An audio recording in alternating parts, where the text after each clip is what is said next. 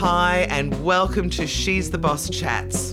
I'm your host, Jules Brooke, and in the show, I interview amazing women and female founders about what it is that they're doing and why they're doing it. It's all about us lifting up the women around us.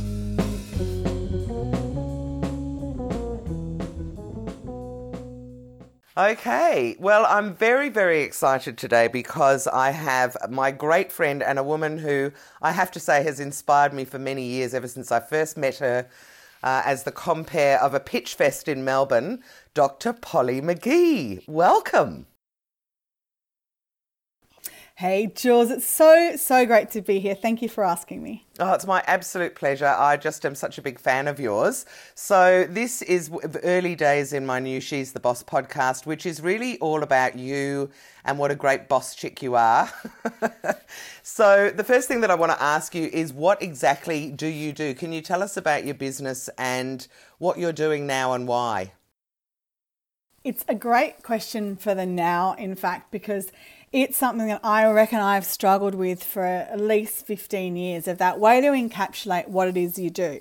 So this is going to be a long and unexpected answer, I suspect, to this question. I like long and unexpected. Because I've just gone through a rebranding process, and one of the things that I really struggled with was that I'm what's known apparently in the design industry as a slasher, which a is slashy. I'm an author. No, slashy, I think it is, not slasher. I felt like slasher was even better because I was like going to take a nap.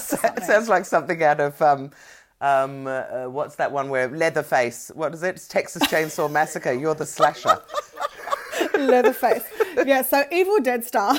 So being a slashy, and it's interesting because I distinctly remember being coached by a professional consultancy coach to always have 3 or 4 things up your sleeve. So I would say, well, I'm an author and I'm a digital strategist and I'm a 15 other million things. But people would always be like, so what do you do exactly? Because what really they'd see do me you do? on stage talking, and they'd see me doing books, and they'd see me doing consultancy, and they'd see me catering for a local Buddhist gig, and they'd see me doing stuff, and like it was super, super confusing, which I took for a long time, because even in all of my careers, which are many and varied, I have to say, I've always done lots of things at once. I'm really curious, and I love to go down the rabbit holes, and if someone asks me to do something, I just say, yeah, I can do that, even if I can't. So I was redoing my website, and I was just like, I don't want to be a slashy. And I also am really sick of this idea that we have to have our identity attached to a doing. And yeah, true. Because so much of my work is around sort of a spiritual engagement. Who am I in service to? What is it? What are the gifts that I'm bringing through someone else just by being there and witnessing them? So I came up with this new way of describing myself, and the website's going to launch really soon because we're just finishing off now, which is all-purpose human being. An all-purpose human being, which is a bit like all-purpose flour, is it? Which is, well, there's a little cute play on words there because I am known for my love of baking and the all-purposeness, but it's that idea that I'm an all-purpose human who's being.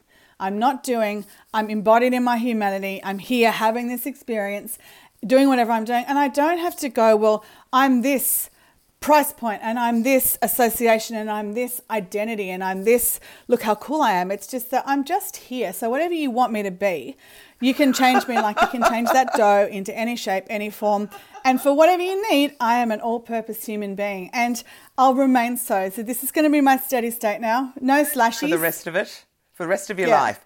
All right, so I don't even know how to ask you a question now that is going to help people understand. No, I can unpack that for you. So now, the majority of my work is spent doing leadership training. My business partner, Zoe Coyle, and I run a business called Pilot Light, which we train under Brene Brown's Dare to Lead work. So we've been trained by Brene to do that work. You're one of very few people in Australia that actually does that, aren't you? Very few in Australia.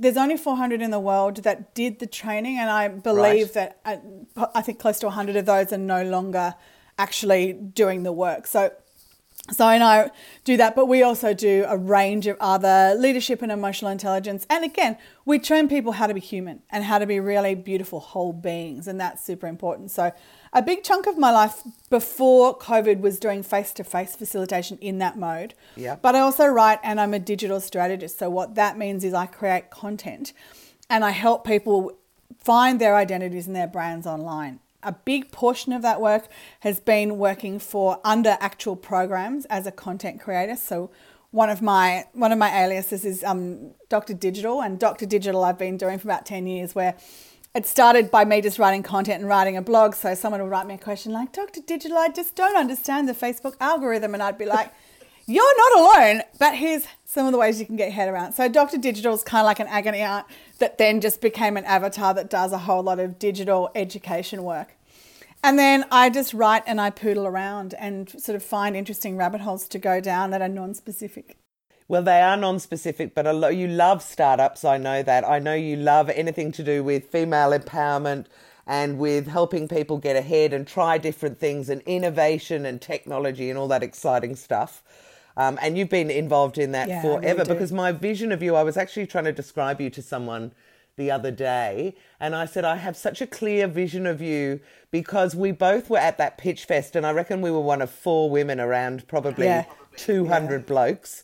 It had all been set up like the pitch club. Do you remember? So it was like a boxing ring that people had to get up and stand and talk in. And you were comparing it, and you were wearing like a 50s style dress and a pair of Minnie Mouse shoes. I just remember it so well. And how unusual you were in that sea of sort of suits and blokes. It was in a boxing ring. Like, you couldn't get more of a sausage fest than putting people in a boxing ring. For that matter, or in a Shark Tank. And I think that really speaks to the heart of one of the reasons it's so difficult for women to find their grounded place in the startup sector. But you're right. I mean, I think much as I love rabbit holes, I love startups for the same reason, because it's like you don't know what you're going to get. It's the great mystery of popping down that hole, following the customer. It's the ultimate new shiny thing, isn't it?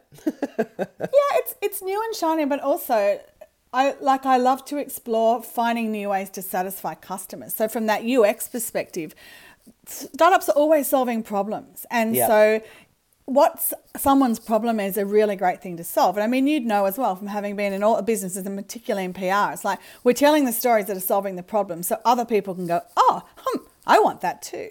Yes, and so that's like the capacity to sort of ideate and find new things. It's so interesting. So it's probably less about the shiny in a collectible way and more about the, like, I feel good, I can tick that one off.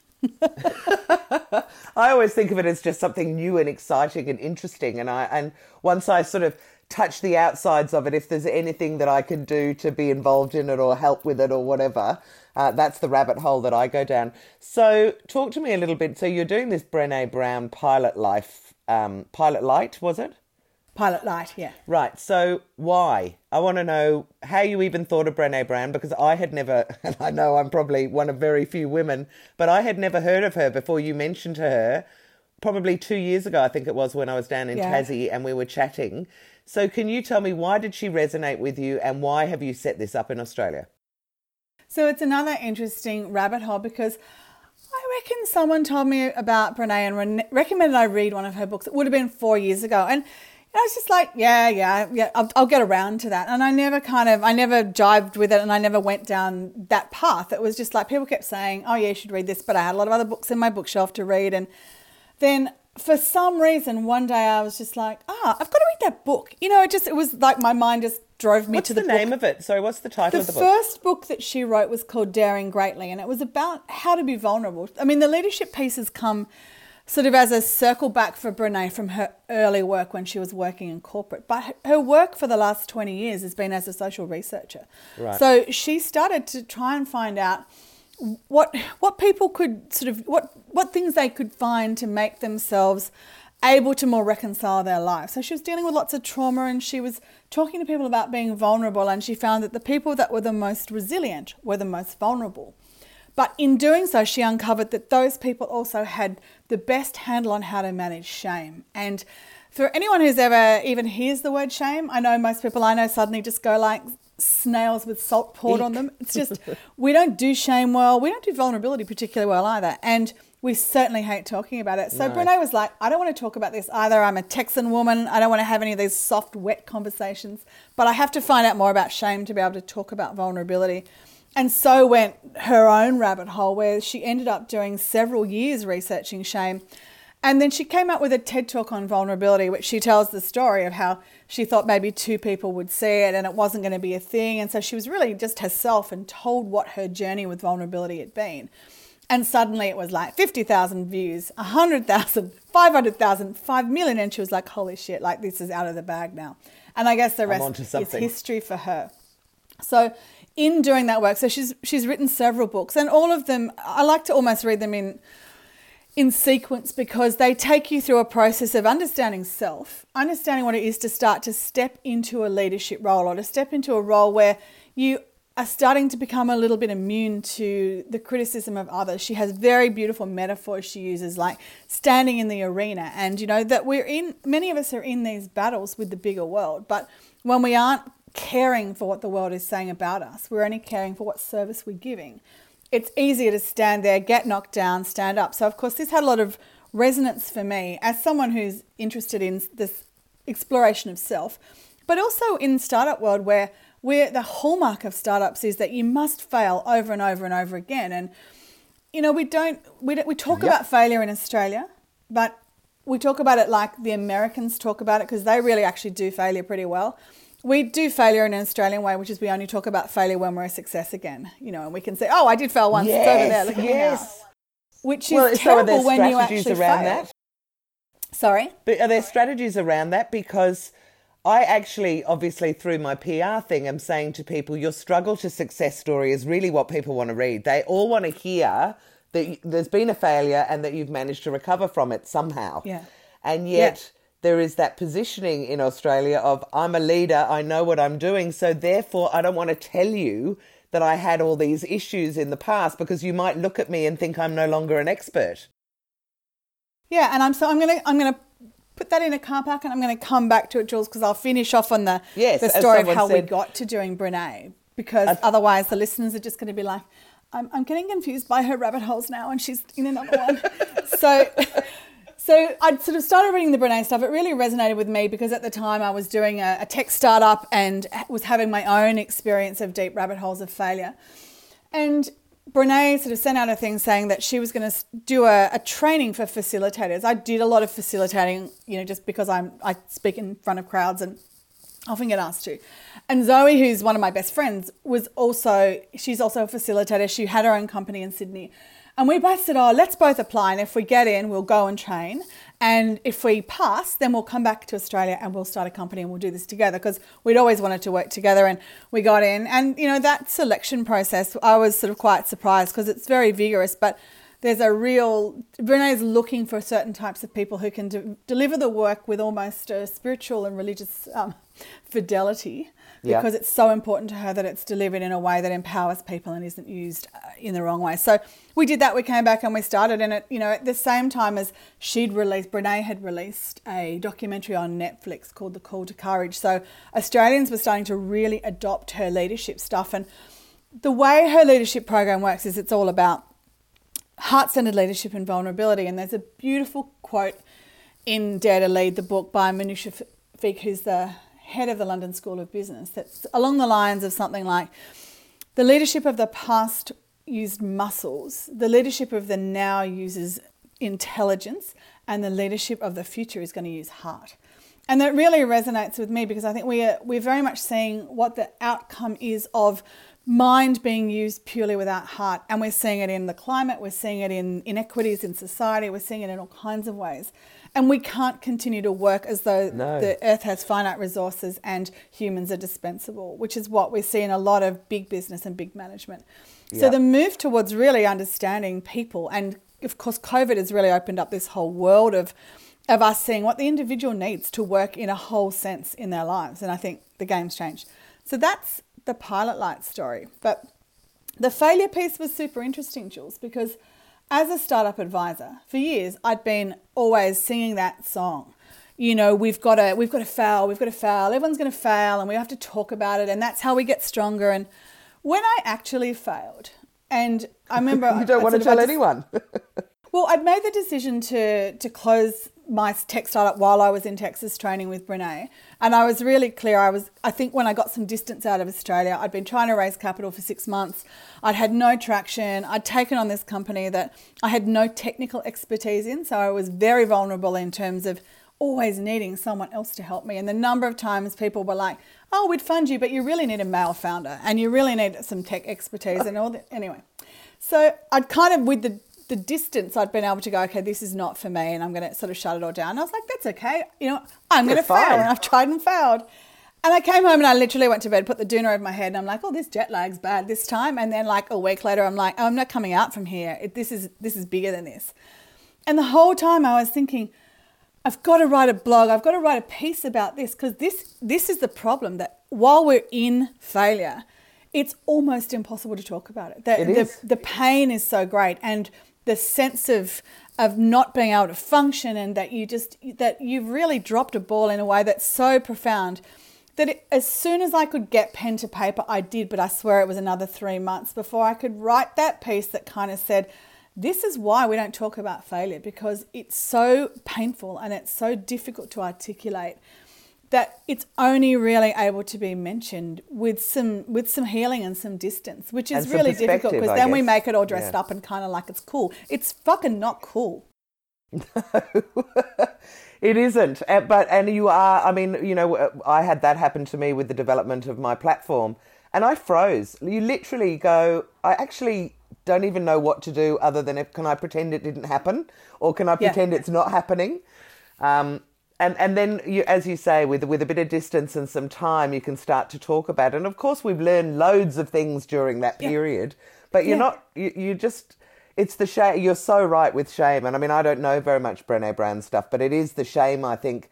And it's not personal shame in some way. It's just like, it's a shame as well, like it's in itself, it's a shame. Yeah, and it was kind of a deep irony, of course, given I'd just done all this training on identifying shame and rising strong and being resilient, and there I was, kind of the least strong, least resilient, least rising. But I guess ignoring it, that hiding was probably it, doing everything not a bad turnaround, but it was absolutely about shame. And it was the shame, when you unpack it, that not just that I've failed, like intellectually I can deal with that, but on a really deep level, it's the shame of I'm not enough. I wasn't enough to do this. Therefore, I'm probably not even enough in the world. And given how many women both you and I work with, we know that the overarching motif for women in the reason they hold themselves back is that they're told from birth they're not enough. And that's reinforced over and over. And so it was a really kind of interesting bruising lesson of that shame is paralyzing. And it's so much more important than ever to have us be able to recognize when it's happening, know what to do to pull ourselves out of it, and then learn those lessons of resilience. So at the end of the Dare to Lead process, this idea of rising strong is that, Brené says, if you're brave enough for long enough, you're going to fall. And I think knowing that is kind of like, oh, here it is, boom. But how do I get up and dust off and put the arnica on the bruises and go back in the ring without just going, my life's over and I can't ever do that again, and I'll just go back to, something that no one will ever see me. It's like, but I also think in Australia we hang on to the shame a lot longer, and we don't reward people for being really brave and resilient. Yeah, because to me, and I actually do have that ability, and maybe that's why I'm able to keep going as an entrepreneur, to just kind of go, okay, it happened, move on, and I'll laugh about it, and I'll talk about it probably a year later. I'm very impressed it took you only 3 months. Might take me a year, other than very close friends. But you do get that perspective in the end, and you do kind of move on and try something else. So, Polly, now I want to ask you, because you are such a fascinating woman, and I don't know whether you can cast your mind back, but can you talk to me about basically your career since you left school and how you've ended up where you are now? Because I'm guessing that at 16 or 18 or whatever you were when you finished school, you didn't think, oh, I think I'll go and work for Brené Brown, be a leadership person about vulnerability and shame. I totally didn't think that. And I think the benefit of hindsight and the looking backwards is that you realise all along the way that things are really connected, and you don't recognise at the time they're connected. And I think particularly when you're young and you're full of all that sort of the remnants of narcissistic sort of ego of youth. You're all just about the moment, and it's the only one thing. So a lot of my career was made just going down rabbit holes. But I had a lot of shame about that, because I felt like I should have known what I wanted to do. And I had a really strong belief that I should have known what I wanted to do, and everyone else knew what they wanted to do. And Are you talking I about was the only just as you left school, though? Because I'm really surprised. I mean, I never knew your my whole career. teen, my whole childhood, it was like, I think I'd read too many books where everyone was like a ballet dancer or they were an ice doctor skater. or a lawyer. They had something where they were just going to be that thing. And I was like, oh, everyone else knows. I felt like I was not in on some giant cosmic secret. So the doing of things wasn't so much about me recognizing I'm just an experiential, curious creature. It was more like I was frantic. I was frantically trying to find who I was. So I did this endless amount of stuff, and it was that sense of that identity of who I was, feeling secure and feeling grounded and settled, was going to come from me assuming an identity of a job. Now, while I've been talking to you, Jules, I've been frantically leafing through my book because Now, which when book, I Polly? wrote, Because you've written a couple of two or more, I don't know how many, but one that I've read, The Dogs of India, and you've got the other one, The Good Hustle. So which book? yeah, so I'm looking at my book, The Good Hustle, which sort of was the culmination of me going, okay, what are all the things I've learned as someone who was frantically rummaging through the sort of sale bin of roles to put on to see if any of them fitted me. And when I did that, I wrote a list of the jobs that I'd done. And I'm going to read them to you because, when I say I did a lot of stuff, you might get a sense of the actual diversity I'm talking about. Okay. So in case anyone thought I really hadn't explored the amount of jobs I wanted to do, here's a selection I've done, and there's more since I wrote the book. So I was a chef, a hairdresser, a sandwich hand, a commercial shop fitter, a window dresser, a fashion retailer, a call centre agent, a cafe owner, an adult film reviewer, a political lobbyist, a digital strategist, a farmhand, an artist in residence, a radio presenter for the ABC, a public servant, a speechwriter, an innovation grants manager, an IP manager, a not-for-profit co-founder, a copywriter, a web builder, an academic, an author, a yoga teacher, a social media trainer, and a strategic marketing lead. Not exhaustive list. No, that's amazing. But what's interesting to me is that there are almost themes as you go through it. You can see how that exactly as you said, and I'm sure you're about to now explain it, but that they are all connected. One led to another, that then led to another, that made you think you might do this, and then that happened in your life, and so, which is really, I guess, the message I want to get out to people is you can't really plan for your life. It just happens unless you want to be a doctor or a lawyer or whatever, and that's going to satisfy you for 40 or 50 years. Yeah, and I know a number of vocational humans. My husband is one. He was born an engineer. Yeah. He spent his whole childhood doing electrical engineering around the house on things. He became an electrical engineer. He remains an electrical engineer, and he's deeply happy and absolutely fulfilled and full of purpose. Yeah. Another of my friends is a vocational teacher, has been the whole time I've known him. He'll never do anything else because he just loves it. It is who he is. Yeah. And so that to me was always very confusing. But as you say, Jules, there's two things that really, I guess, I've grown into now as an adult. I think I'm entering adulthood. I feel it's coming soon anyway. And one is that the things that you feel are just like disjointed disasters. And in my mind, every time I did one of those many things and had a realization that like the veil would be lifted and I'd be like, oh no, this isn't the one, I would feel I'd failed. And I'd feel that yet again, I was unable to get where everyone else had got and my life was a misery. And that's mental torture. I know you've been beating yourself up for a long time, haven't you?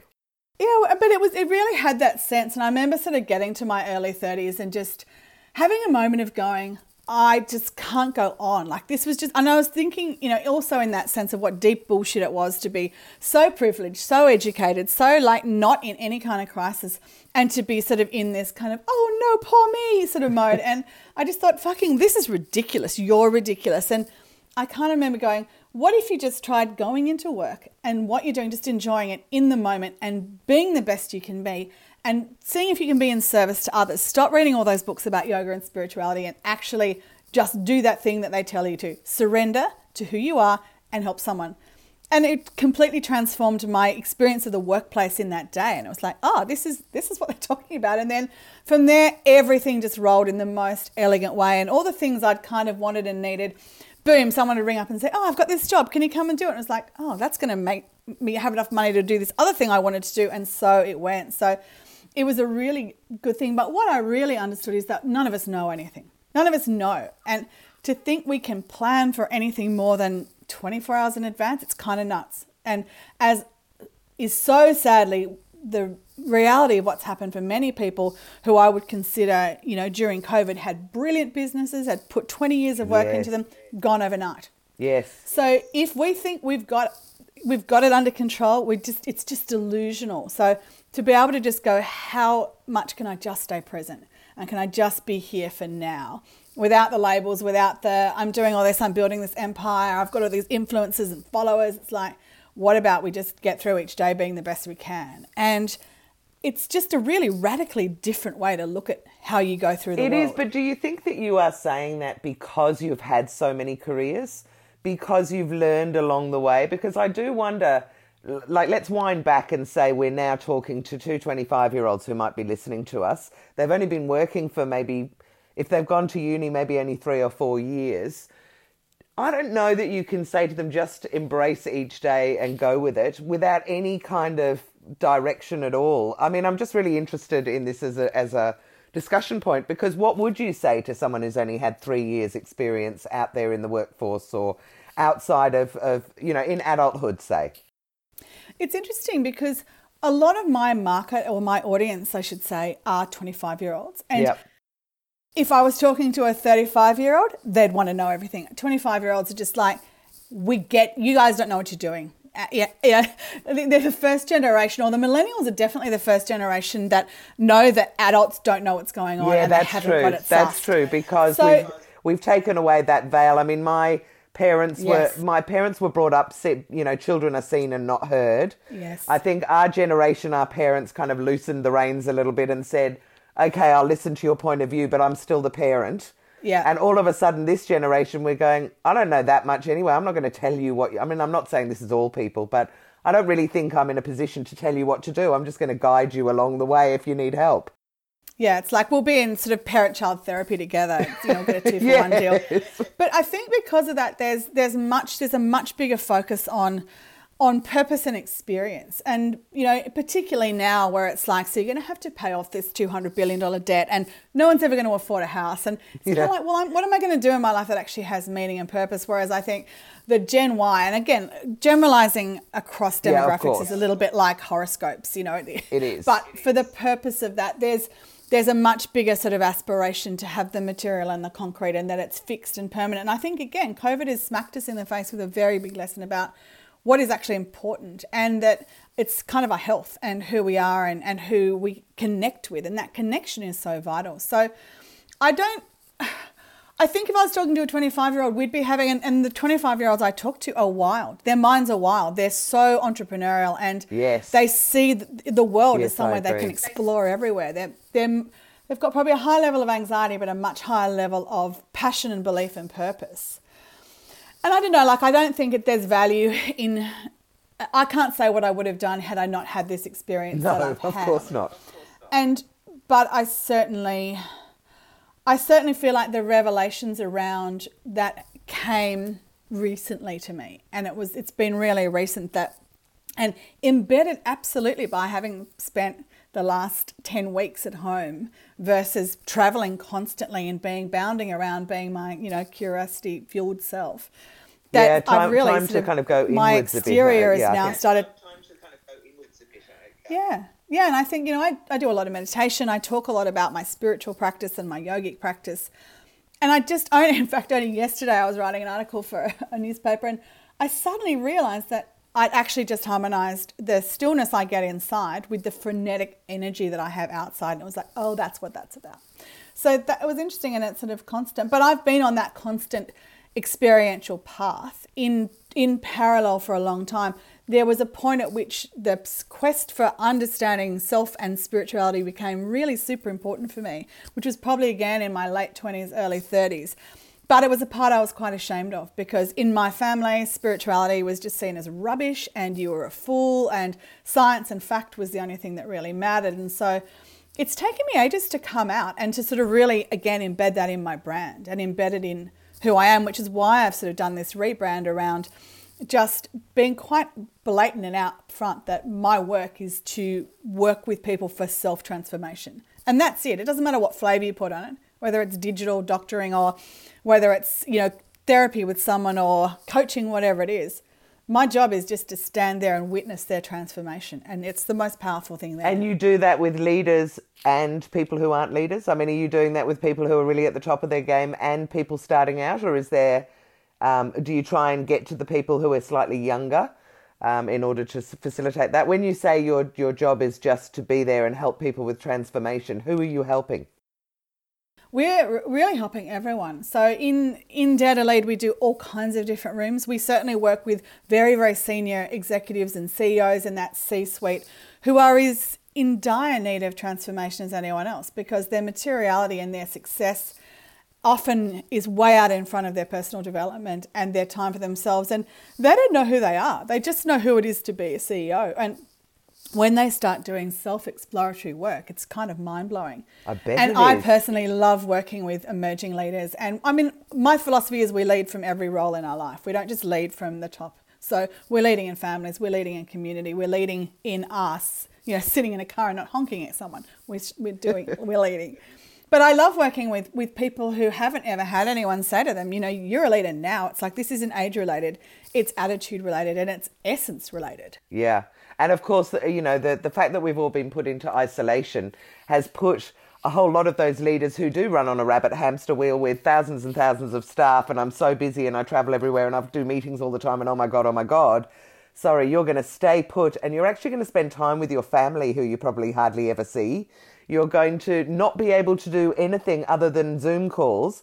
And I mean, my dearest hope, and you hear about it all the time with people now, is that we are going to come out of this with some fundamental changes to how people think and how, especially those people that are trying to running the country and running big organisations, will hopefully have had some kind of an epiphany and gone, maybe there's different ways we could be doing this, and we could be a lot more gentle with people about the juggling their work and their home life and their work and how important it is, and realising that if work goes, there's still a whole other life you can have, and I think that's been really interesting, which is going to perfectly bring me along to my segue of, which I kind of know, I think I know what you're going to say, but I do ask this of the women that I'm interviewing, which is, how do you juggle your work and your life? I'm guessing they're pretty closely intertwined for you. Yeah, I'm pretty integrated, and certainly for the last little while, I don't value work. I don't see work as separate to my life, for a start. And I've violently opposed the idea of a work-life balance, because it's like saying I'm going to have a parent work balance or a sporting club work balance. Like, we're not separate people. We're all the same. Yeah, so yeah. This is where like the flow of it is. I mean, and I've worked remotely for probably 10 years. Yeah, same. My husband works remotely. We both work in startup kind of world. So We've always worked from home. We've always worked anywhere we can plug in a laptop, in the last few years. So we've been this is just business as usual for us. The fact that we aren't leaving the house is just, we're still doing It's just a bit of a bonus, actually. But I have to say, Dave and I are exactly the same. Because we work online, it was kind of like, right, so all of a sudden we're not weird. And the other beautiful thing about this is that the rest of the world is now joining us, like they're kind of going, oh, well, if I've got to work at home, maybe this actually is quite cool, and you can get to know people on video, and, you don't have to leave the house for meetings.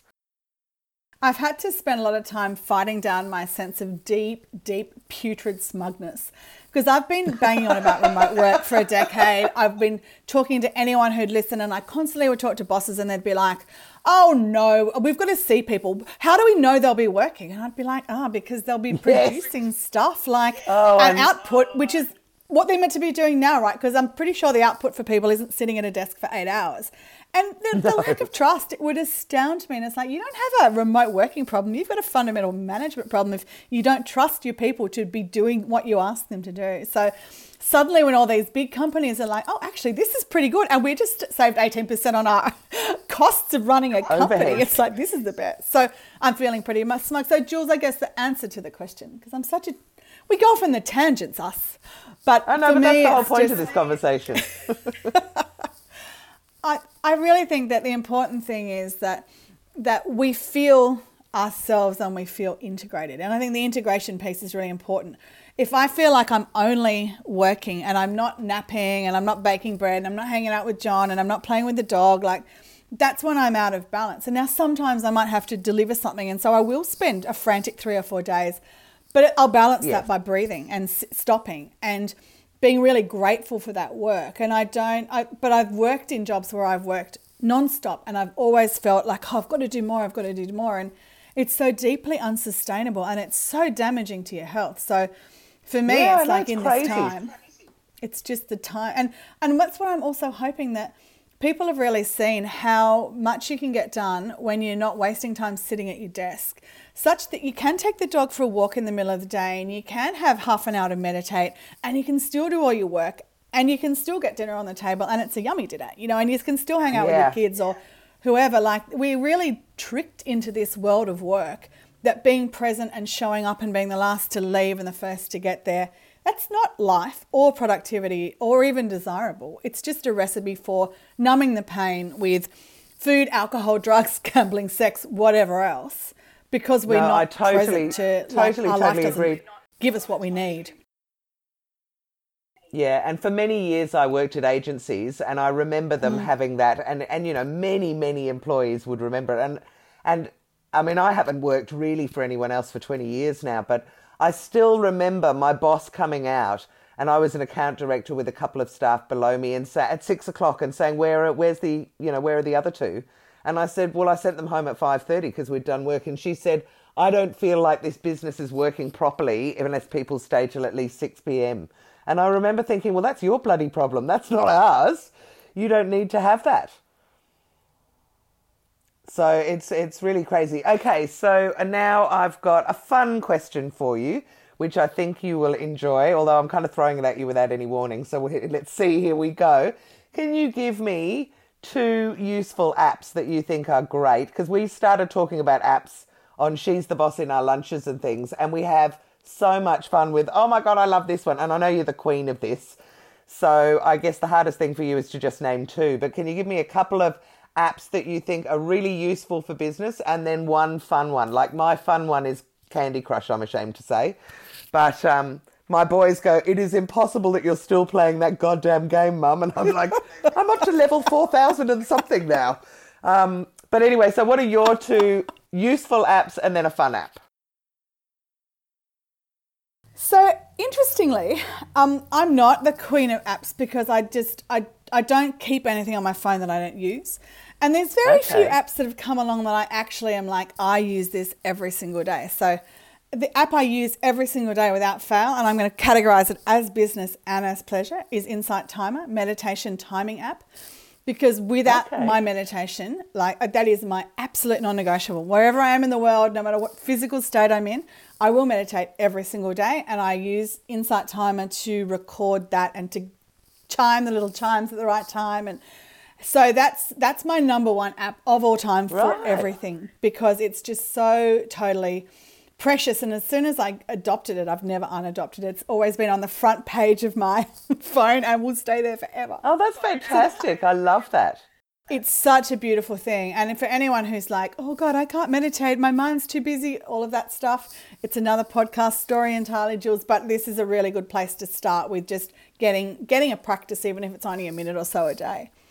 So the other app, which is probably my second go-to app, which I use constantly, and all of them sound like they're more leisure than work, but I see them as work tools, is Audible, because I drive a lot when I'm whizzing around, and I travel a lot when we have planes in the sky.